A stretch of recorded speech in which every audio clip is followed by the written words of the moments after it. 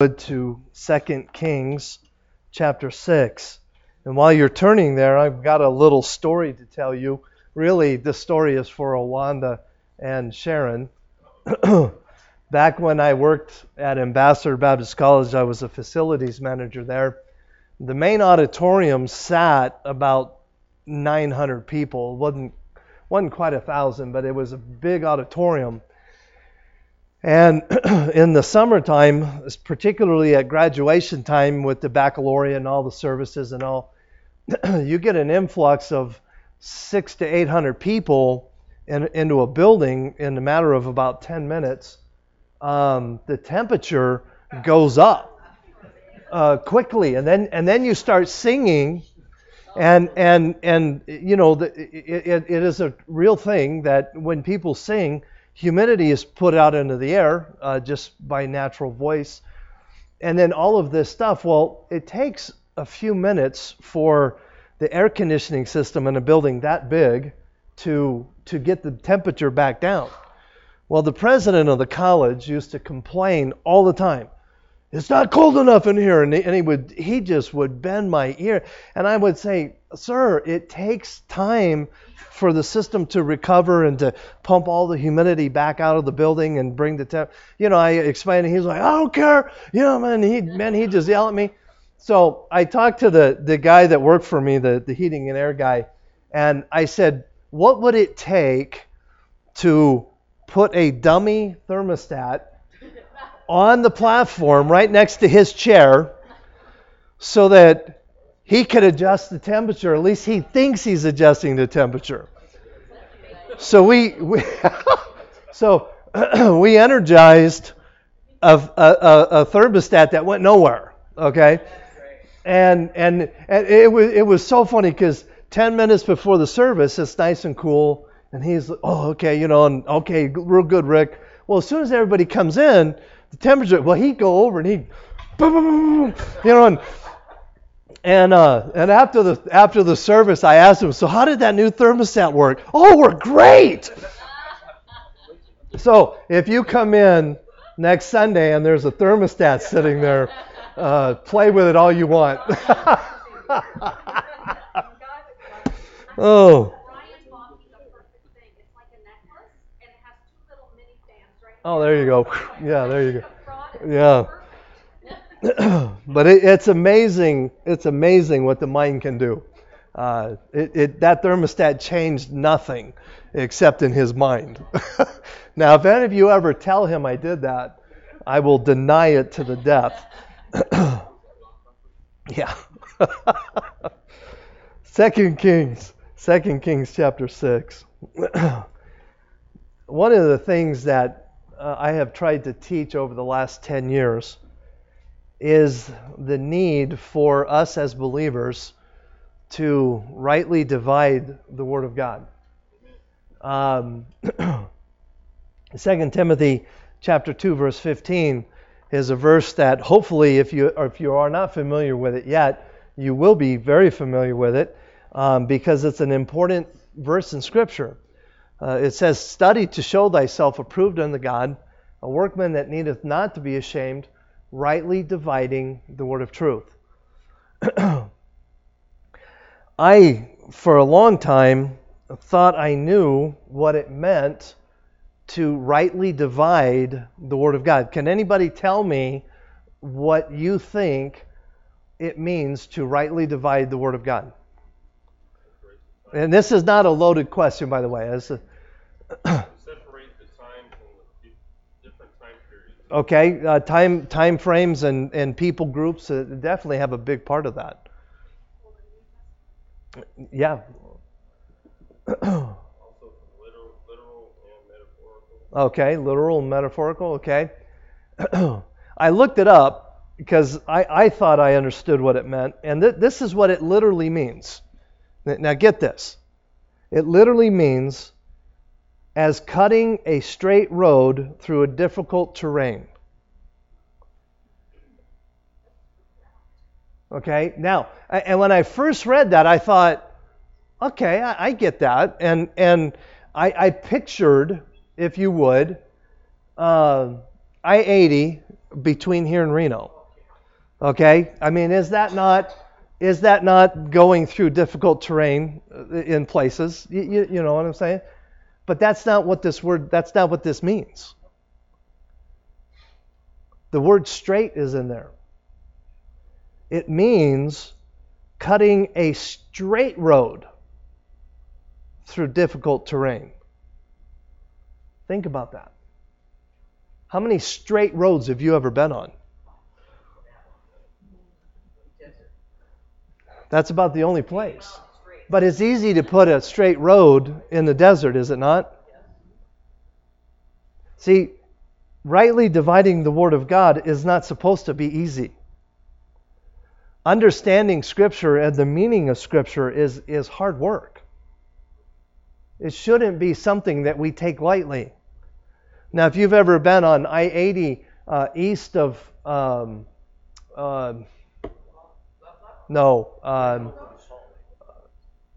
Wendover, going through the Salt Flats, 50 miles straight road. But it's easy. It's easy out there. There's no obstacles. Try putting in a straight road between here and Reno. Oh, it would take centuries of hard work. See, that is how we are to look at the Word of God.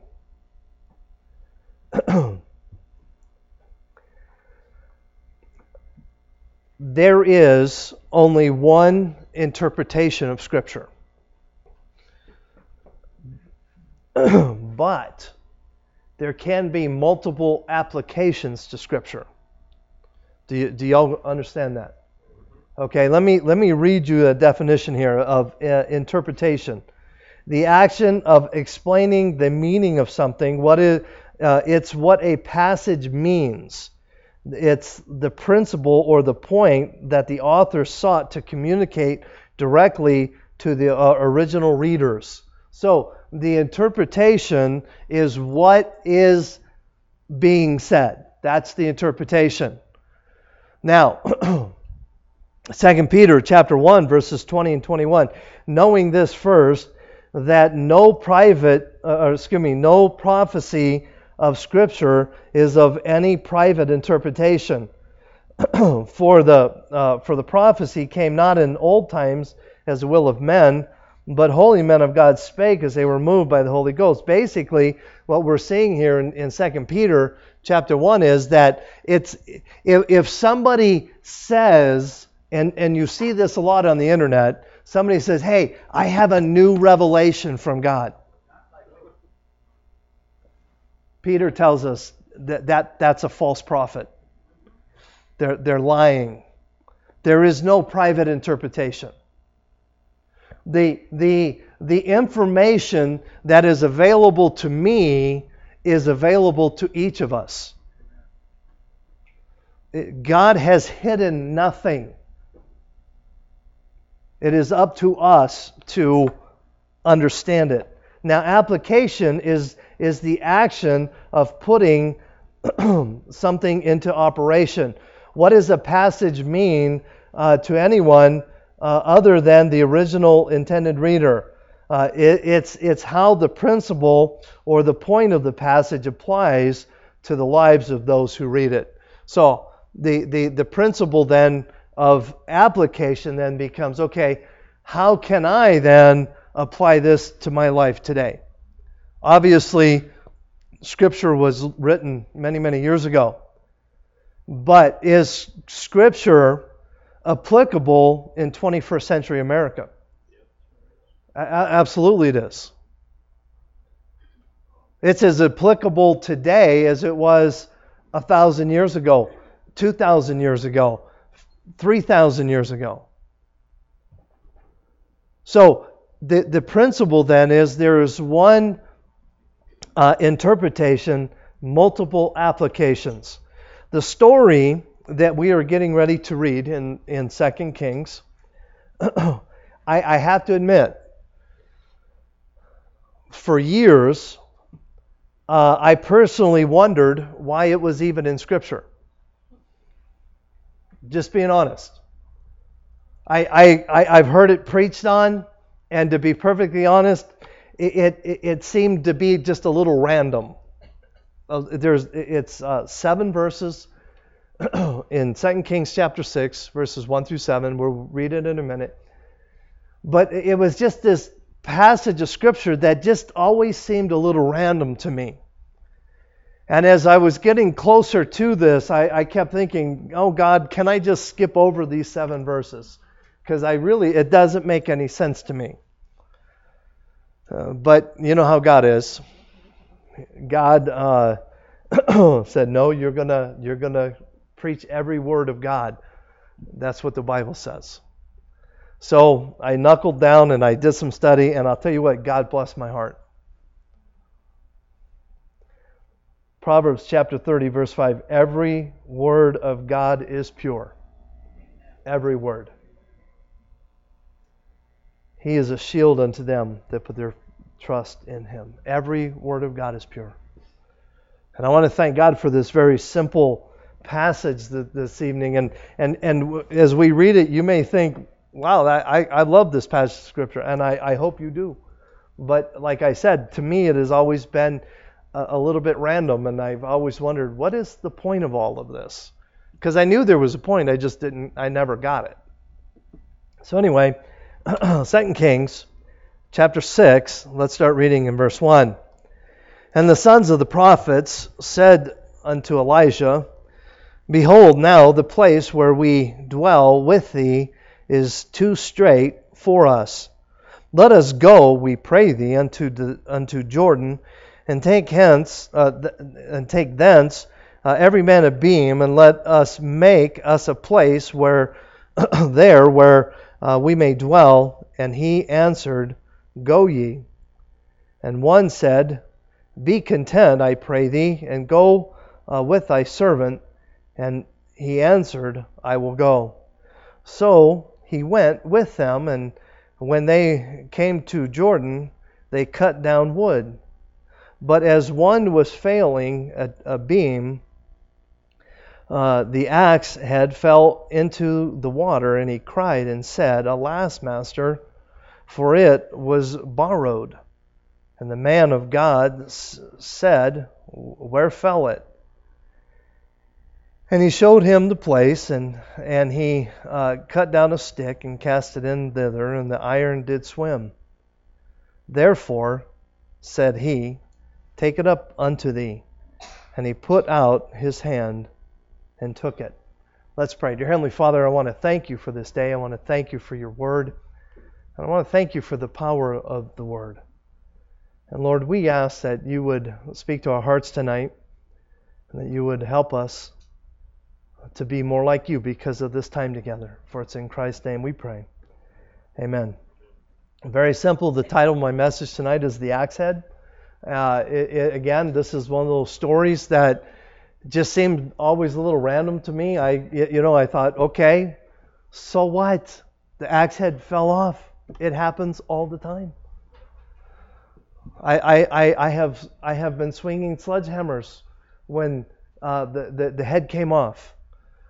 I even played golf one time when the head of my golf club came off. I mean, it is a weird sensation, but things like that happen. And I've thought, what's the big deal?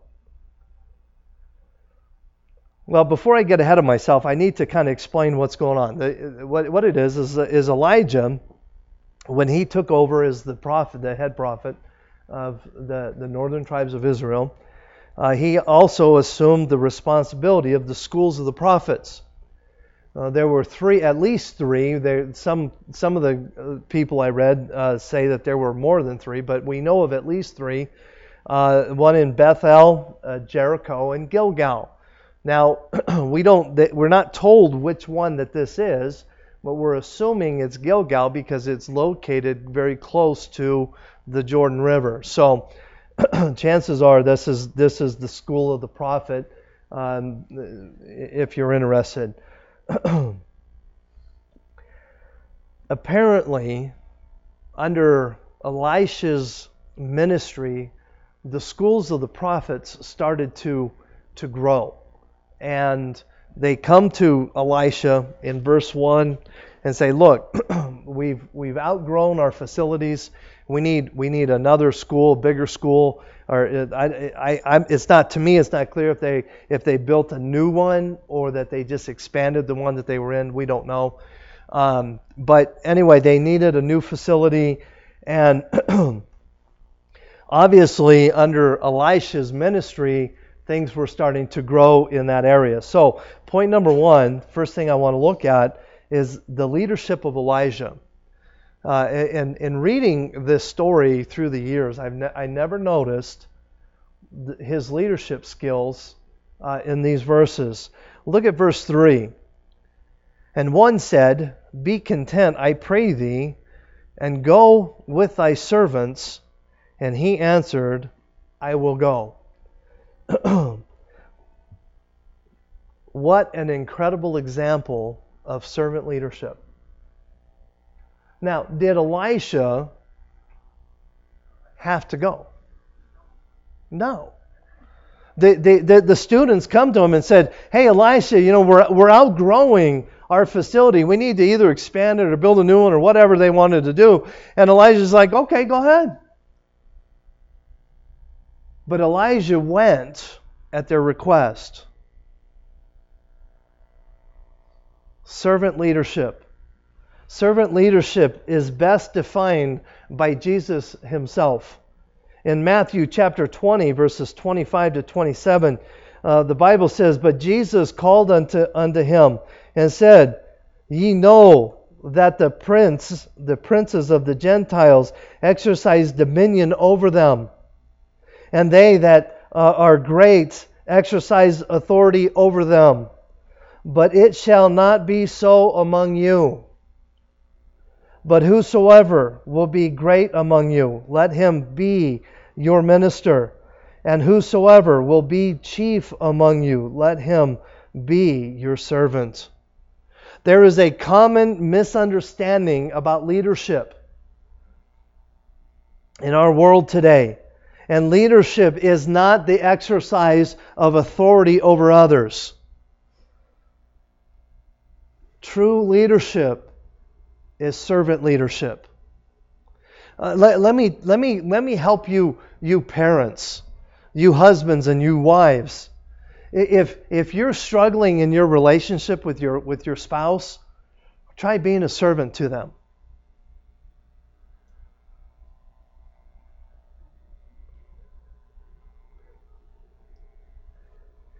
Recently, I was doing some counseling with a young couple, and one of the complaints, and it's nobody here, okay? So if this is happening in your home, yeah, okay. Ooh. So if this is happening in your home, I'm not talking about you, okay? Well, but maybe you need to hear this. But anyway,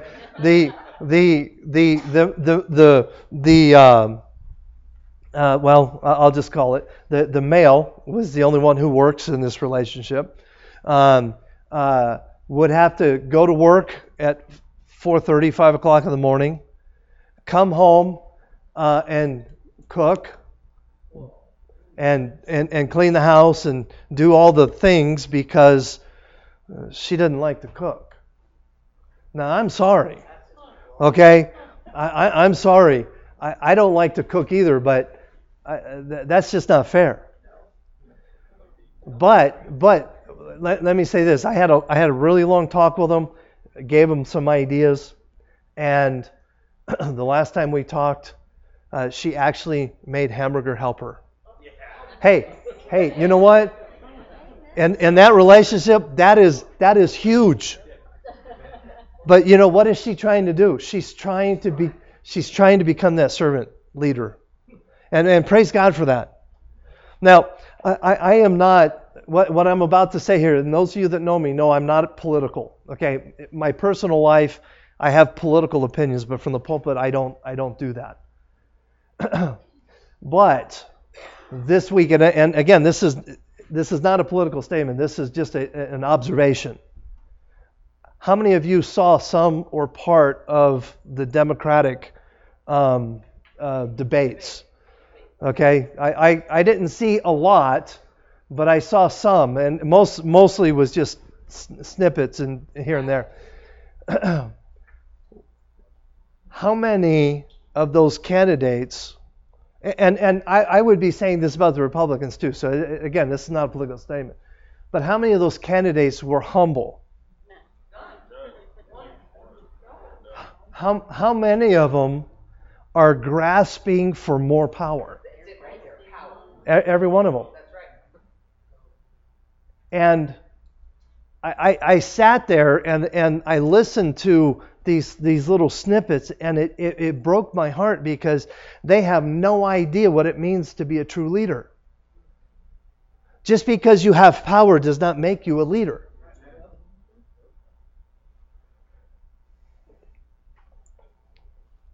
And Elisha here recognizes that,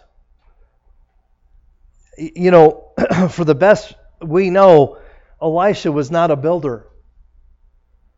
Before he was a prophet, he was running oxen in the fields. But what was he trying to do? He's trying to encourage the students. What an incredible picture of student leadership, servant leadership. The bottom line is that we do not need to copy the leadership of this world in our homes, in our churches. Jesus said we need to be different. Our homes need to be different. Our churches need to be different. We need to be different. Number 2, the lost axe head. Look at verses 4 and 5. So he went with them, and when they came to Jordan, they cut down wood, but as one was felling a beam, the axe head fell into the water, and he cried and said, "Alas, master, for it was borrowed." Earlier I made the statement that I've just always thought that this was just a random story. Never really put a lot of credence into it because, to be perfectly honest, what would we do in that very same situation? Just go down to Lowe's and buy a new axe, wouldn't we? I mean, that's what we would do. Huh? Well, obviously it was high enough that he couldn't go get it. So, but honestly, that has always been my attitude. So what? Axe heads fall off all the time. It's not the end of the world. Or is it?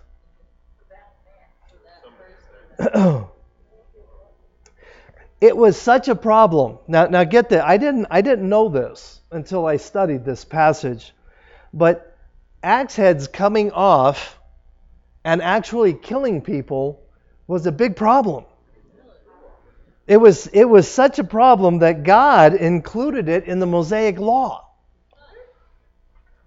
In Deuteronomy, I didn't know this. This was all new to me. In Deuteronomy chapter 19, verses 4 and 5, it says, "And this is the case of the slayer, which shall flee thither, that he may live. Whosoever killeth his neighbor ignorantly, whom he hated not in time past, as when a man goeth into the woods with his neighbor to hew wood, and his hand fletcheth a stroke with an axe, and cut down the tree, and the head slippeth from the hev or the handle, and lighteth upon his neighbor, that he may die, he shall flee unto those cities alive."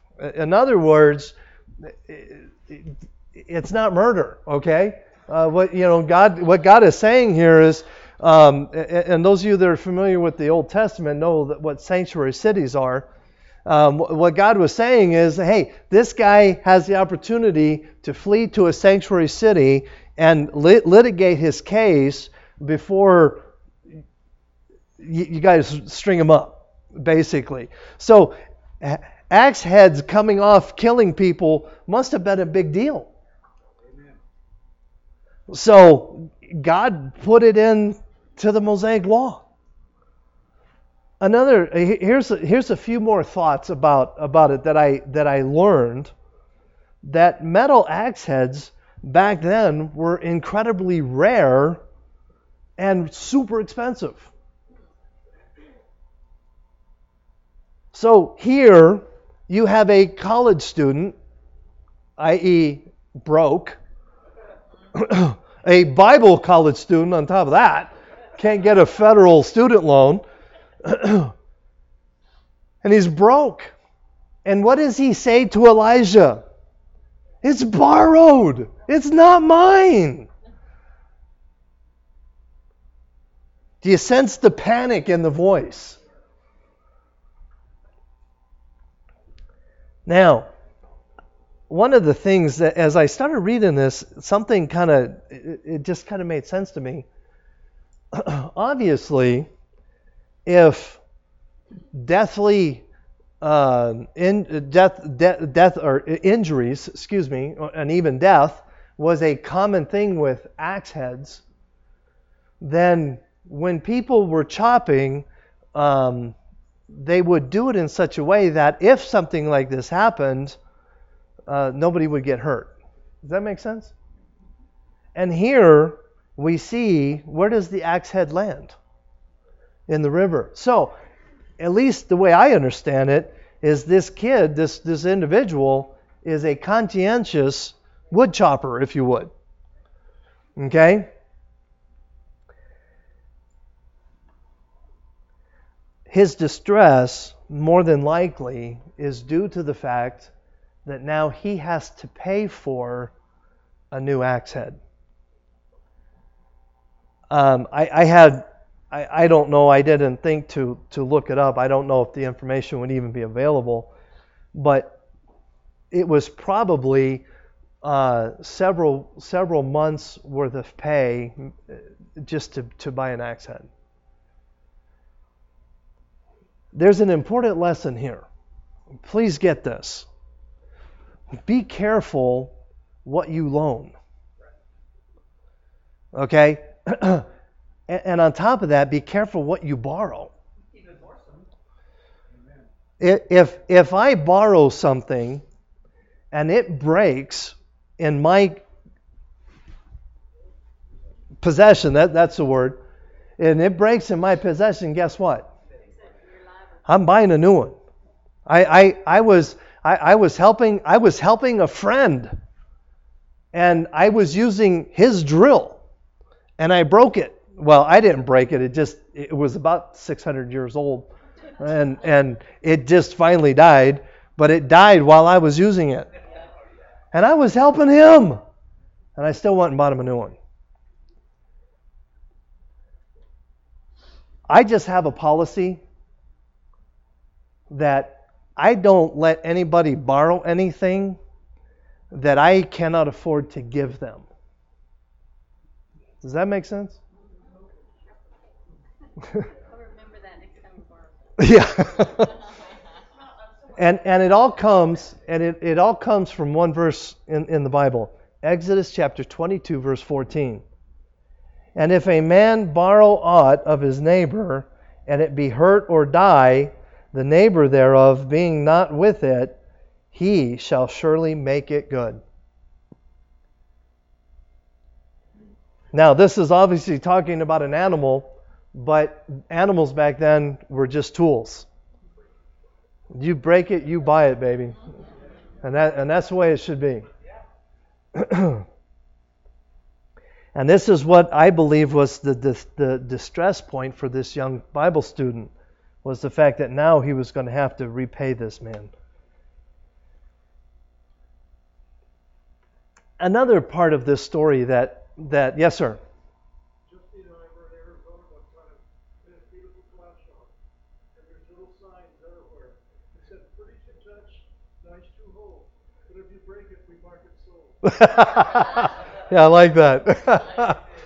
See, one of the other parts of this story that has really not ever made a lot of sense to me is why didn't he just go in the water and get the thing? Okay, I just maybe he couldn't swim. Yeah, he didn't have it. He didn't have his OSHA approved floaties. Yeah.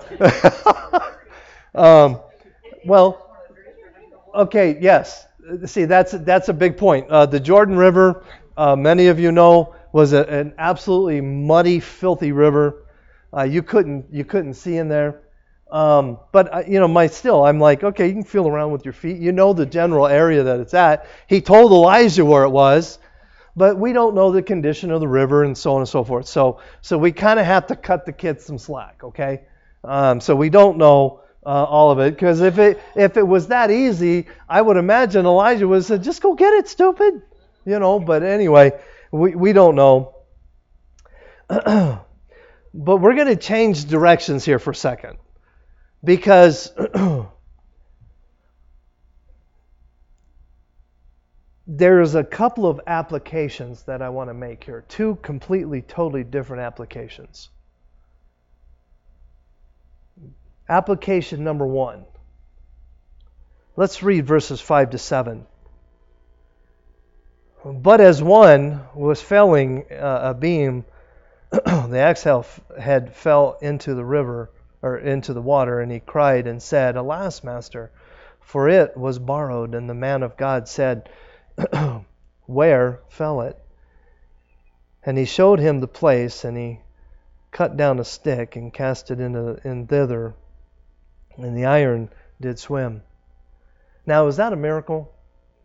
Absolutely, it's a miracle. Now, I don't know about you, but I've never seen iron swim. Therefore, said he, take it up to thee. And he put out his hand and took it. Now,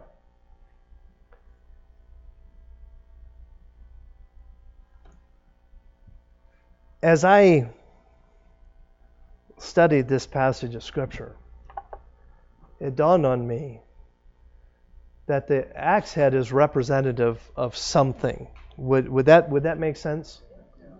Okay. Obviously, this story is here so that we can apply the story to our lives. Is that not right? Because it's not here to entertain us. It's here so that we can make application. And as I started studying and I started praying and looking at this passage of Scripture, it dawned on me that one of the applications that we can make here is that the axe head here represents the power of God in our lives. Now I want you to think about this for a minute, because this young man was consumed with doing the work of God, was he not? He was flailing away at this log, and every time he hit the wood, the sparks would fly. Sawdust and chips of wood would go flying, and he's working away and working away and working away, and he was so busy doing the work of God that he forgot to take care of the power of God in his life.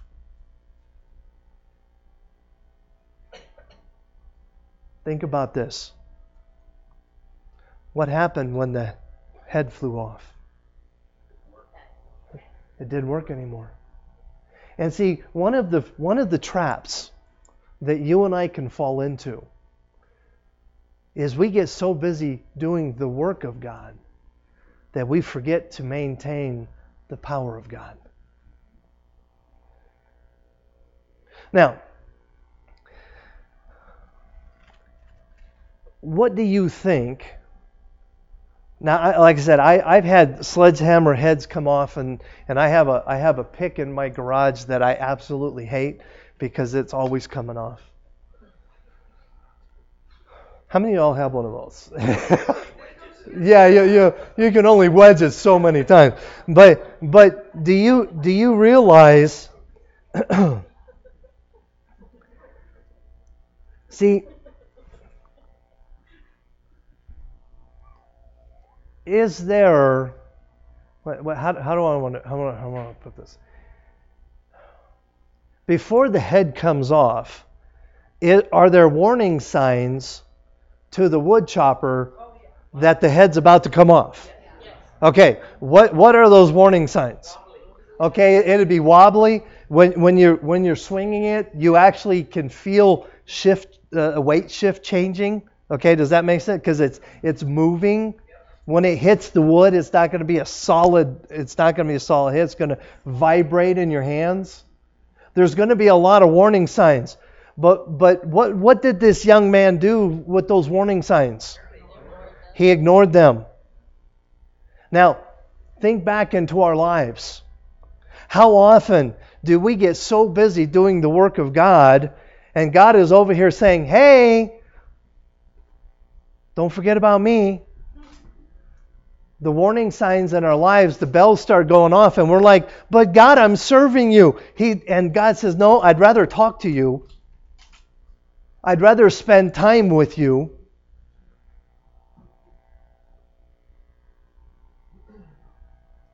Let me ask you a question. Those of you that are familiar with this type of thing, what do you do to an axe to keep the head from coming off? You soak it in water. And what else do you do? Duct tape. Okay. By soaking it in water, what does it do? It swells the wood, right? Then what else can you do? You drive wedges in it, and that expands it as well.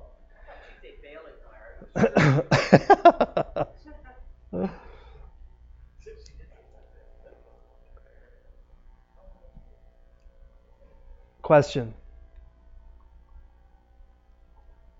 What should we do to maintain our power with God?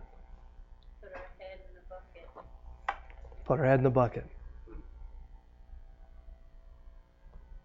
Ephesians chapter 5, verse 26, that he might sanctify it and cleanse it by the washing of the what? Water, by the word. Ephesians chapter 6, verse 18, praying always with all prayer and supplications in the Spirit, and watching thereunto with all perseverance and supplication for all the saints. How much time have you spent in the Word? How much time, honestly, have you spent soaking your head in the water? See, a good woodsman would spend hours soaking his axe so the head wouldn't come off. But yet, oftentimes, we get so busy serving God, we neglect the very thing that we need the most.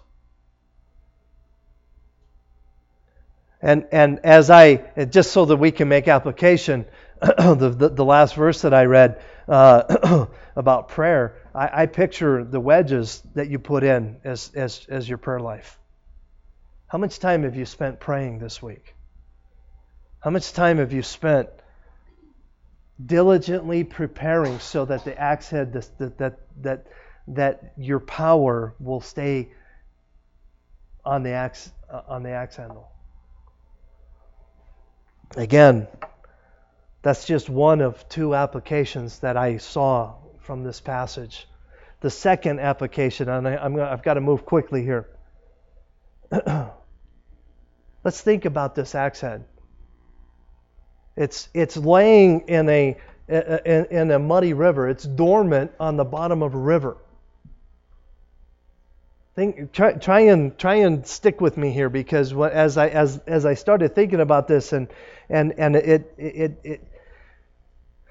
it changed my perspective of the story. But here you have this axe head laying dormant in the bottom of a muddy river.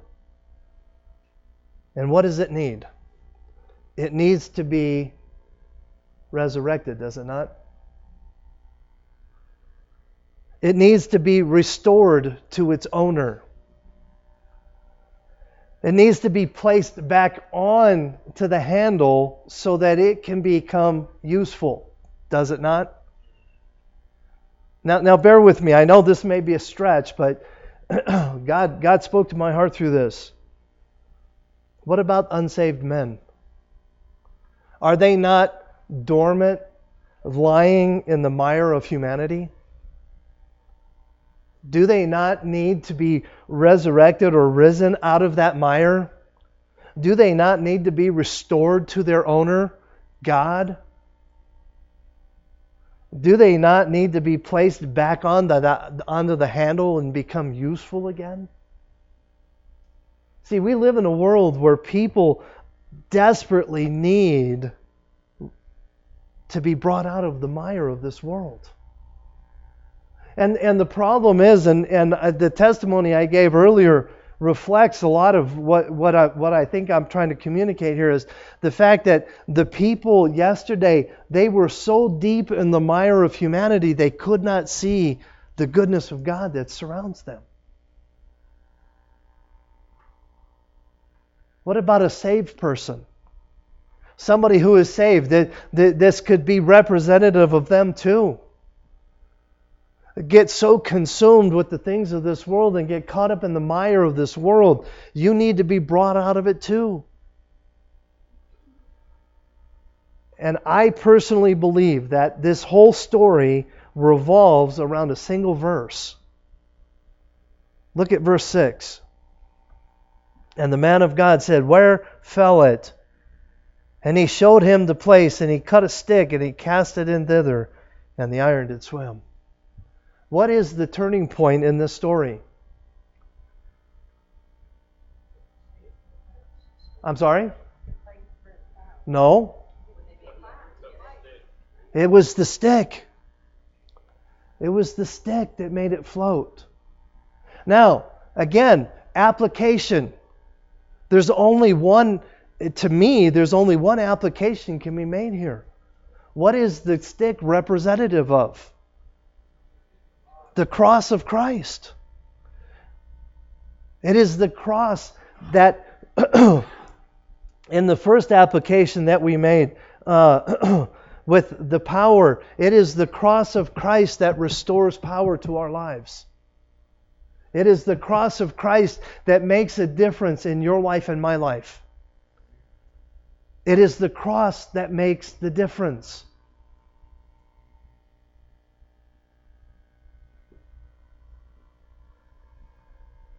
What about in the second application?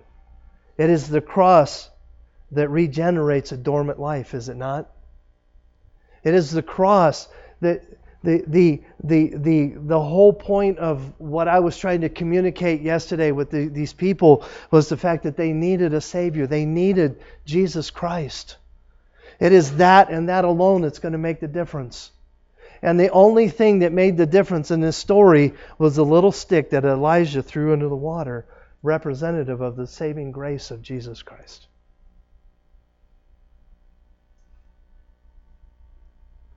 It is that stick that raises men out of the mire. It is that stick that restores us back to God in a right relationship. It is that stick that puts us back on the handle of God and makes us useful again.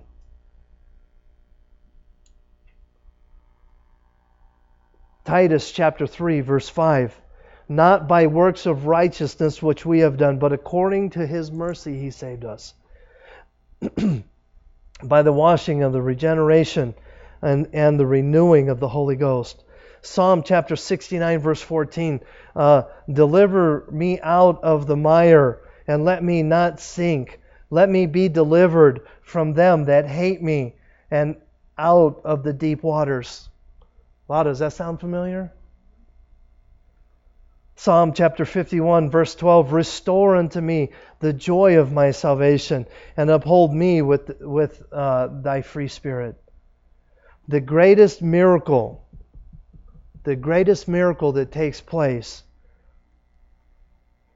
is the miracle of lifting humanity out of the mire.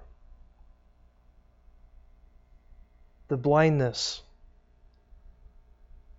Picture that axe head laying on the bottom of that nasty river. And if it were able to see, it would be able to see nothing. But it was the stick that made the difference. And it is Jesus Christ that will make the difference in your life.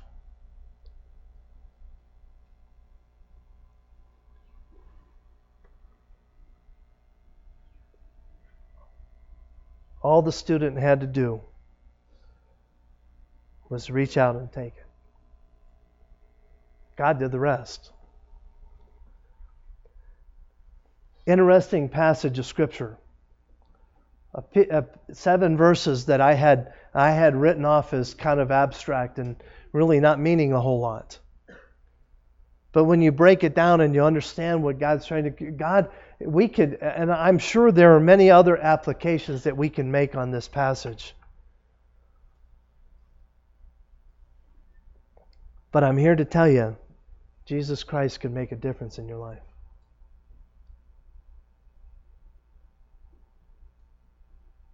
Are you struggling with the mire of this world? Turn to Jesus Christ. Is your power, is the power of God in your life, has your axe head fallen off? And are you going through the motions and accomplishing nothing? Because I'm here to tell you, if you're doing the work of God in your flesh, you're accomplishing nothing. You need to soak your axe head in the Word. How much time have you spent in the Word? How much time have you spent praying? I can't make people read their Bible and pray. I can't do it. I have a hard enough time doing it myself. But I'm here to tell you, we see an incredible example of Elijah's leadership skills. He didn't chastise the young man. He didn't say, "You idiot, you're not. Why did you borrow such an expensive tool?" He didn't chew him out. What did he do? He just went over and he got the stick and he put it in the water and it floated. He said, "Go get it."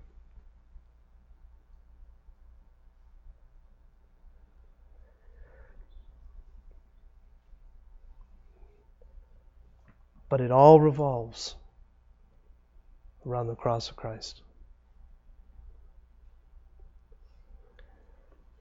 This evening, challenge is very, very simple tonight. What does your life look like? What does your inside life look like?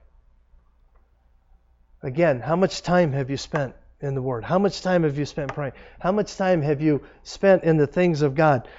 And I'm here to tell you, and one of the things Larry and Patricia teach our junior church, and they're only here on Sunday nights, and one of the things that I fear for them is this very thing.